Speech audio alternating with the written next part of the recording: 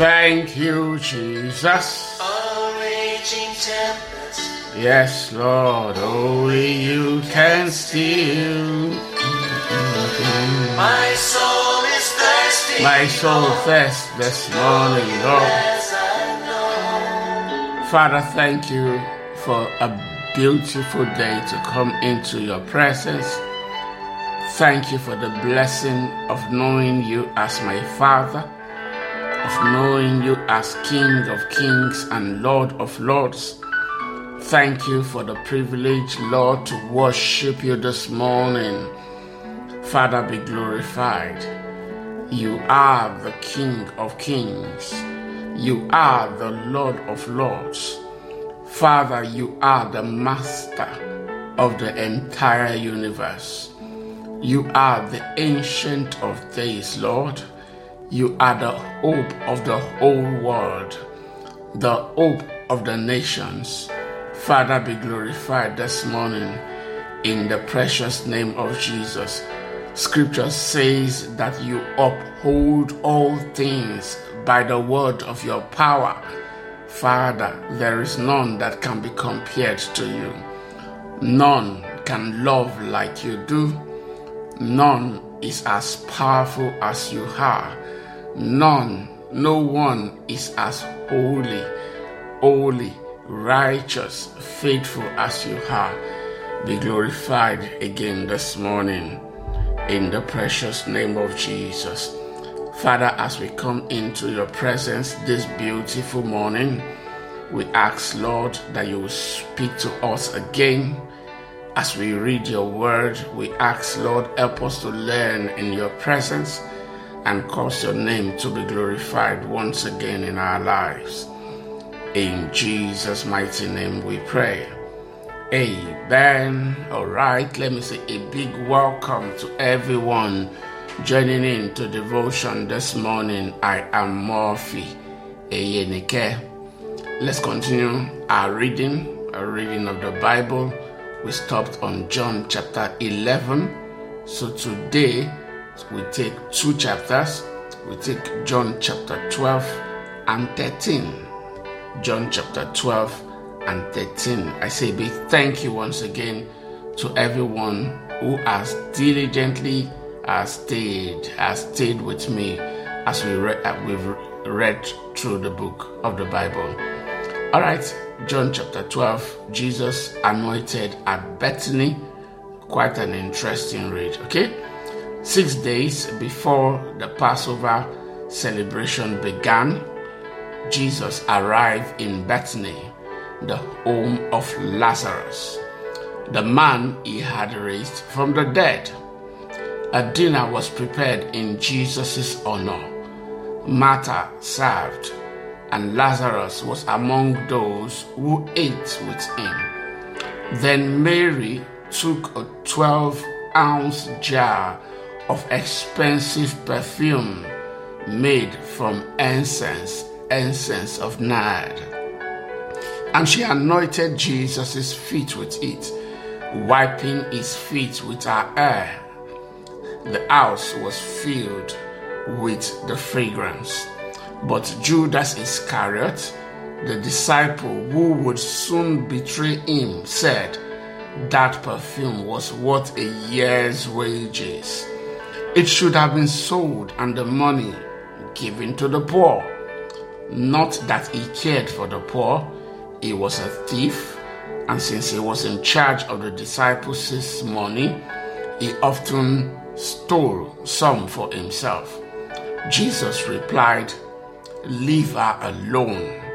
She did this in preparation for my burial.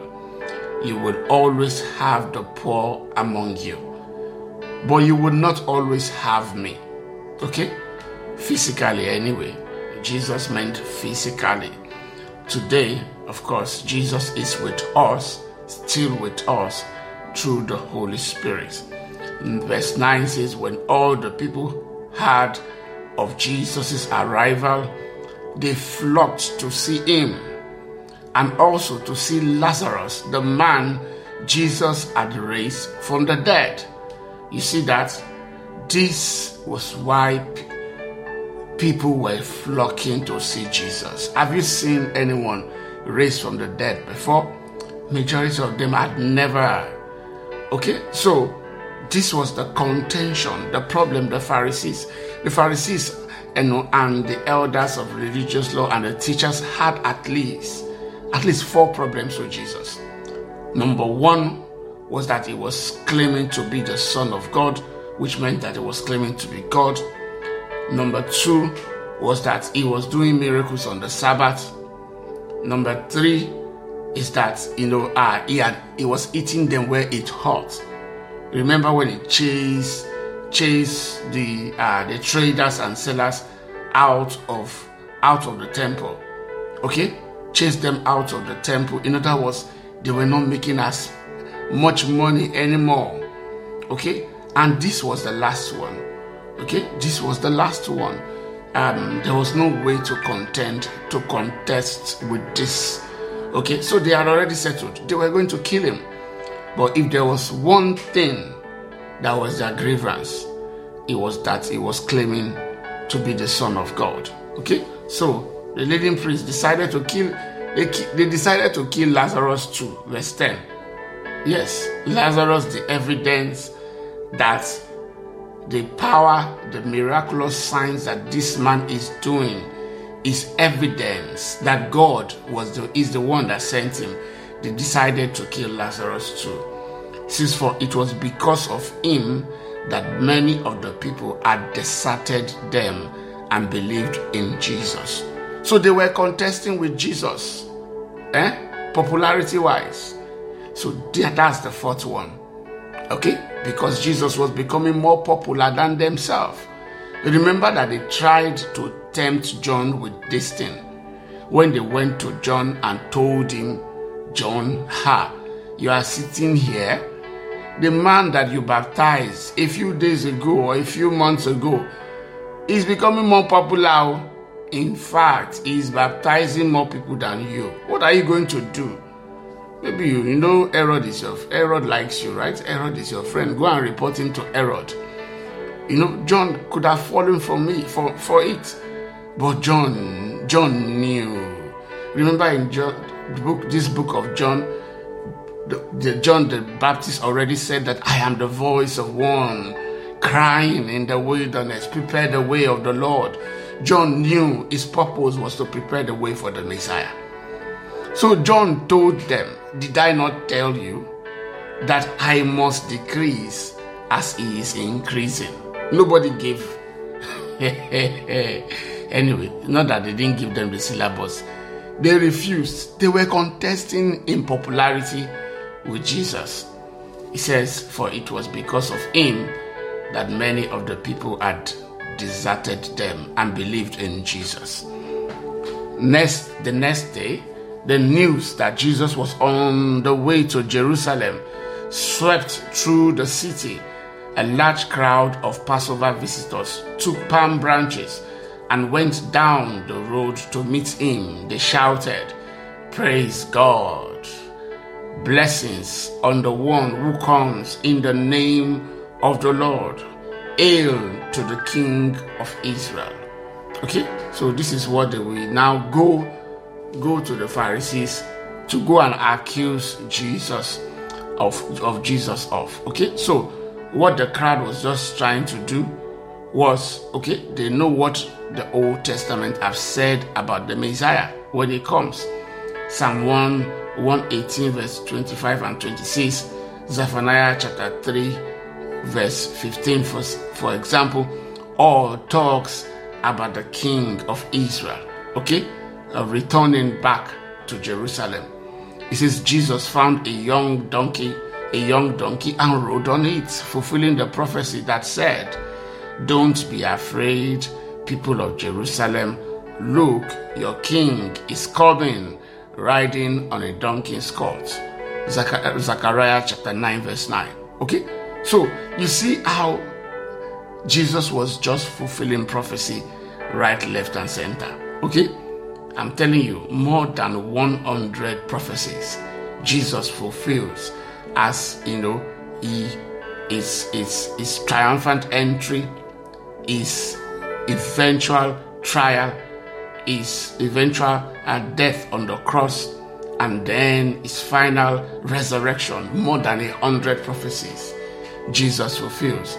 He says, look, your king is coming riding on a donkey's colt. His disciples didn't understand at the time that this was a fulfillment of prophecy. But after Jesus entered into his glory, they remembered what had happened and realized that these things had been written about him. Many in the crowd had seen Jesus call Lazarus from the tomb, raising him from the dead. In other words, you could not convince them that this man did not have power. The power of God is in that thing. At least this man is powerful. He has to be a prophet. So many in the crowd had seen Jesus call Lazarus from the tomb, raising him from the dead. And they were telling others about it. That was the reason so many went out to meet him, because they had heard about his miraculous sign. That was how. The majority that were there were just there. Let me go and see Lazarus. Let me go and see the man that had been dead for 4 days. That was why majority of them had come. Since then, the Pharisees said to each other, there's nothing we can do. Look, everyone has gone after him. Popularity contest. When you begin to compare yourself against other people, I'm telling you, you are setting a dangerous trap for yourself. A trap that the enemy, the devil, will soon get to snap against your feet. Okay?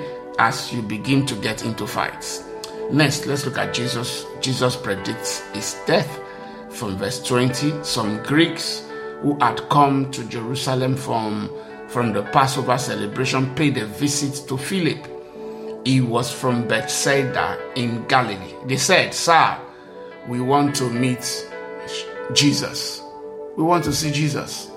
Philip told Andrew about it, 22, and they went together to ask Jesus. Jesus replied, now the time has come for the Son of Man to enter into his glory. Now, just imagine what happened. The Greek, So, in God's eyes, everyone, the people of the world, are divided into just two. Israel as a nation, and then the Gentile world. Okay? So, Israel, one, and then the Gentile world comprises of everyone else. Everyone else, Jews and Gentiles. Okay? So when the Greeks began to come to him, not because they recognized him as the Son of God, or because of the miracles, okay? When they began to come to him, Jesus knew that it was time up. Time up. Time up. It's time to go. How many people would have done that? This was the time to become more popular. This was the time to make even more money. Right? Jesus didn't do that. He wasn't interested in popularity, context, or money. Jesus replied, now the time has come for the Son of Man to enter into his glory. I tell you the truth, unless a kernel of wheat is planted in the soil and dies, it remains alone. But its death will produce many, many new kernels, a plentiful harvest of new lives. Unless a kernel of wheat is planted in the soil and dies, it remains alone. Those who love their life, Jesus says, verse 25, in this world will lose it. Will, guaranteed. Those who love their lives in this world will lose it. And those who care nothing for their life in this world will keep it for eternity. Anyone who wants to serve me must follow me. Because my servant must be where I am. Listen, these are strong spiritual statements. I'm telling you. Jesus is saying, anyone who wants to serve me must follow me. Do you want to serve Jesus? Are you a child of God? Jesus says, you must follow me. You must follow me. No one else. Don't follow anyone else. Don't follow popularity. Don't follow anything else. Follow me. He said, because my servant must be where I am, and the Father will honor anyone who serves me. He says, my soul is deeply troubled. Verse 27. Should I pray, Father, save me from this hour? But this is the very reason I came. Father, bring glory to your name. Wow. In other words, it wasn't easy to go to the cross, so it wasn't easy. If there was anything, that was difficult for Jesus to do, it wasn't even the beating. It wasn't even the trial and everything. They put him through, spit on his face and everything. No, it was separation from his Father that was the problem. He says, now my soul is deeply troubled. Should I pray, Father, save me from this hour? In fact, if there's one question I want to ask Jesus, when we get to heaven, hey Jesus, if you had prayed, what would have happened? But thank God. Oh God, if he had prayed, I think God would have answered him, even though this is the reason why he came. I don't know. So let me not use my human little mind to try and comprehend what God would have done. He says, but this is the very reason I came. Father, bring glory to your name. Then a voice spoke from heaven saying, I have already brought glory to my name, and I will do so again. When the crowd heard the voice, some thought it was thunder, while others declared an angel had spoken to him. Then Jesus told them, the voice was for your benefit. You see that? Not mine. Many times Jesus did this. Not that is the template. This is the only way it should be. No, remember, even at Lazarus' tomb, Jesus raised his voice. Jesus clarified that it was because of the people. He didn't need to raise his voice. Usually he would just pray in quiet and you would just see things happening. Again here, he says that the voice was for your benefit, not mine.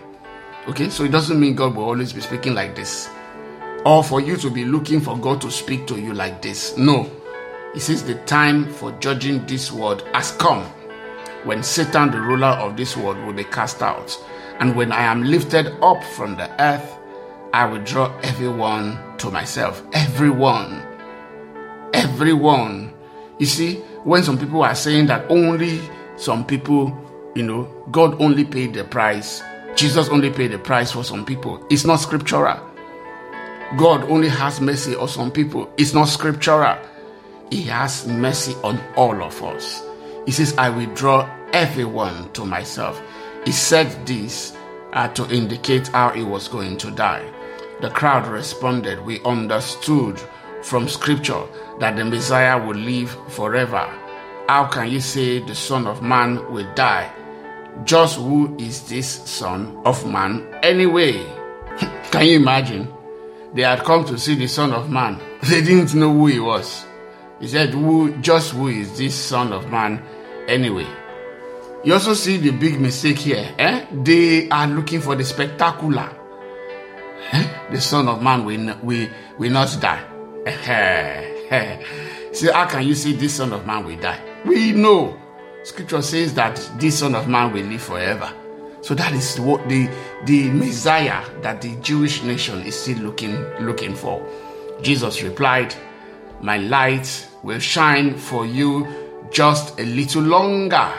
Yes, walk in the light while you can, so the darkness will not overtake you. Those who walk in the darkness cannot see where they are going. Put your trust in the light while there is still time. Then you will become children of the light. He was talking to the Jews, the Jewish nation. This was intended for those who were listening to him. Not for us. Jesus is available. Is but a hairbreadth away. Call on me. I'm telling you, call on him. He will answer you this morning. He says, Jesus told them, put your trust in the light while there is still time. Then you will become children of the light. After saying these things, Jesus went away and was hidden from them. Just look at the unbelief of the people. But despite all the miraculous signs Jesus had done, most of the people still did not believe in him. Even after seeing Lazarus, after seeing the man that had been born blind receive his sight back, many people still did not believe in him. So telling you, if you try to build a movement, your church, just on signs and wonders, okay, people are very fickle. It says this is exactly what Isaiah the prophet had predicted. Lord, who has believed our message, to whom as the Lord revealed his powerful arms. Isaiah chapter 53 verse 1. Who has believed our message? Verse 39. But the people couldn't believe. For as Isaiah also said, the Lord has blinded their eyes and hardened their hearts, so that their eyes cannot see, and their hearts cannot understand, and they cannot turn to me and have me heal them. Isaiah chapter 6 verse 10. You see how Jesus is fulfilling scripture right, left, and center. Isaiah was referring to Jesus when he said this, because he saw the future and spoke of the Messiah's glory. Many people did not believe in him, however, including some of the Jewish leaders, but they wouldn't admit it. Many people did believe in him, however, including some of the Jewish leaders, but they wouldn't admit it for fear that the Pharisees would expel them from the synagogue, for they loved human praise more than the praise of God. What a tragedy. They loved human praise more than the praise of God. Jesus shouted to the crowds, if you trust me, you are trusting not only in me, but also God who sent me. For when you see me, you are seeing the one who sent me. Did you hear that? Hey, this is as true today as it was on the day Jesus was saying it.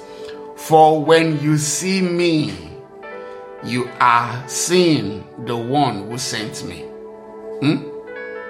I have come as a light to shine in this dark world, so that all who put their trust in me will no longer remain in the dark. I will not judge those who hear me but don't obey me. For, it says, let me read it again, because a lot of people do not understand that the reason why they will go to hell is because they rejected Jesus. Not because I didn't go to church, I didn't do this, I didn't do this. No. Jesus says, 47, I will not judge those who hear me but don't obey me. For I have come to save the world and not to judge it. Did you read that in your Bible? I am not going to judge people because they couldn't keep the law. That's what Jesus is saying. I will not judge those who hear me but don't obey me. For I have come to save the world and not to judge it. But all who reject me and my message will be judged on the day of judgment by the truth I have spoken. It is rejection that will send people to hell. I pray you will not go to hell in the mighty name of Jesus. Let me rush now. You will be judged on the judgment, on the day of judgment by the truth I have spoken. I don't speak on my own authority. The Father who sent me has commanded me what to say and how to say it. And I know his commands lead to eternal life. So I say whatever the Father tells me, the Father tells me to say. Okay? Let's move on to John chapter 13. And we will be through with this shortly. Jesus washes his disciples' feet. This one used to cause a big problem. Should we continue washing our feet today? Even some churches practice this, feet washing. But let's learn and let's understand how this applies to us today in the New Testament. Before the Passover celebration, Jesus knew that his hour had come to leave this world and return to his Father. He had loved his disciples during his ministry on earth, and now he loved them to the very end. It was time for supper, and the devil had already prompted Judas, son of Simon Iscariot, to betray Jesus. Jesus knew that the Father had given him authority over everything, and that he had come from God and would return to God. So he got up from the table, took off his robe, wrapped a towel around his waist, and poured water into a basin. Then he began to wash the disciples' feet, drying them with the towel he had around him. Remember verse 1. It says, and now he loved them to the very end. He was demonstrating his love again more than ever for them, but was telling them to demonstrate this love for one another. He says that then he began to wash the disciples' feet, drying them with the towel he had around him. When Jesus came to Simon Peter, Peter said to him, Lord, are you going to wash my feet? Jesus replied, you don't understand now what I am doing, but someday you will. No, Peter protested. You will never ever wash my feet. Jesus replied, unless I wash you, you won't belong to me. Jesus is not saying that washing of feet is equal to salvation. No, that's not what Jesus is saying.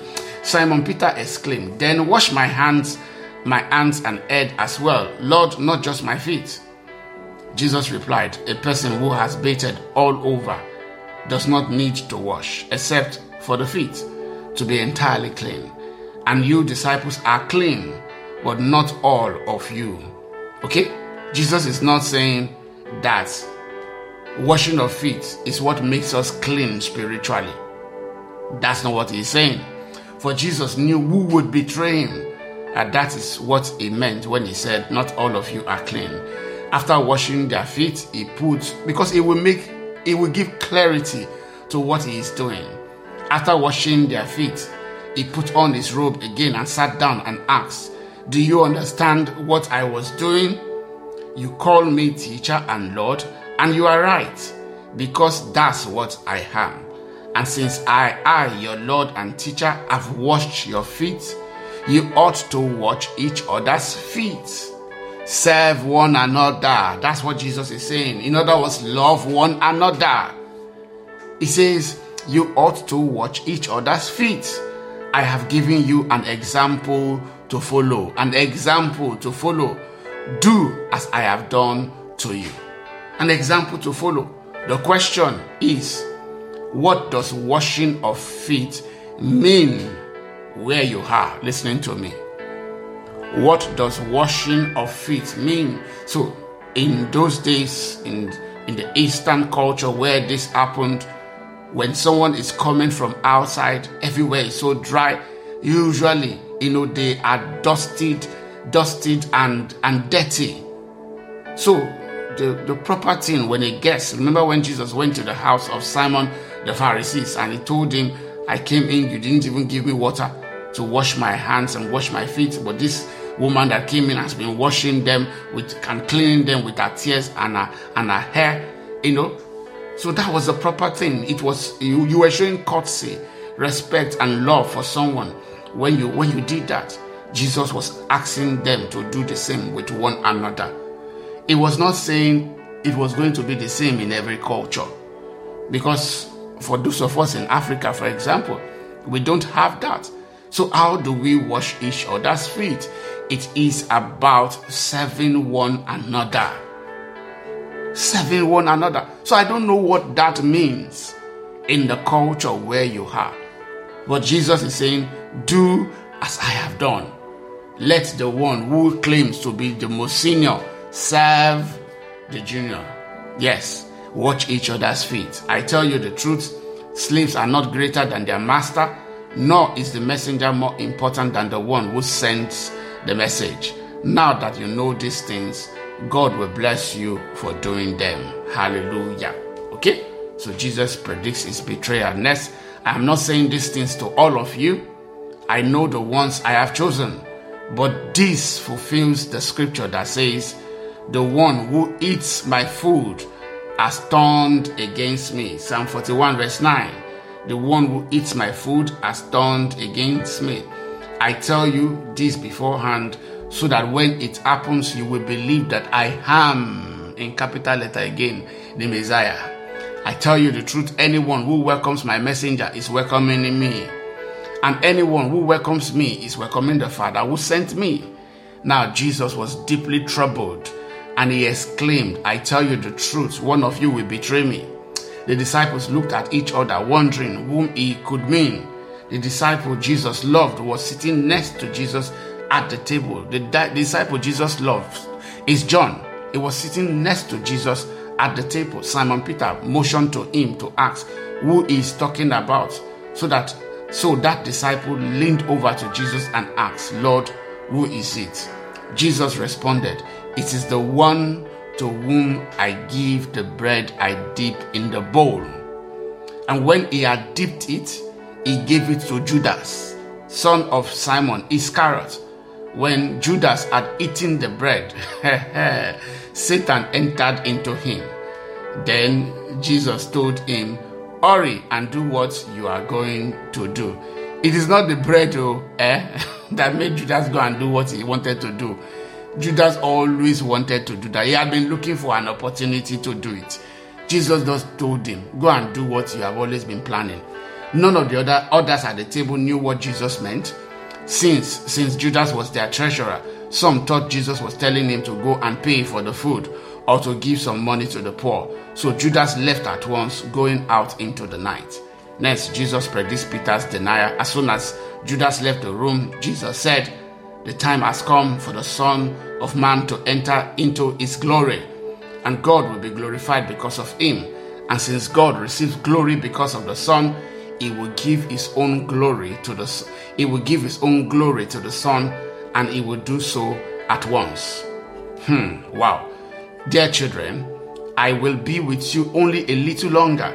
And as I told the Jewish leaders, you will search for me, but you can't come where I am going.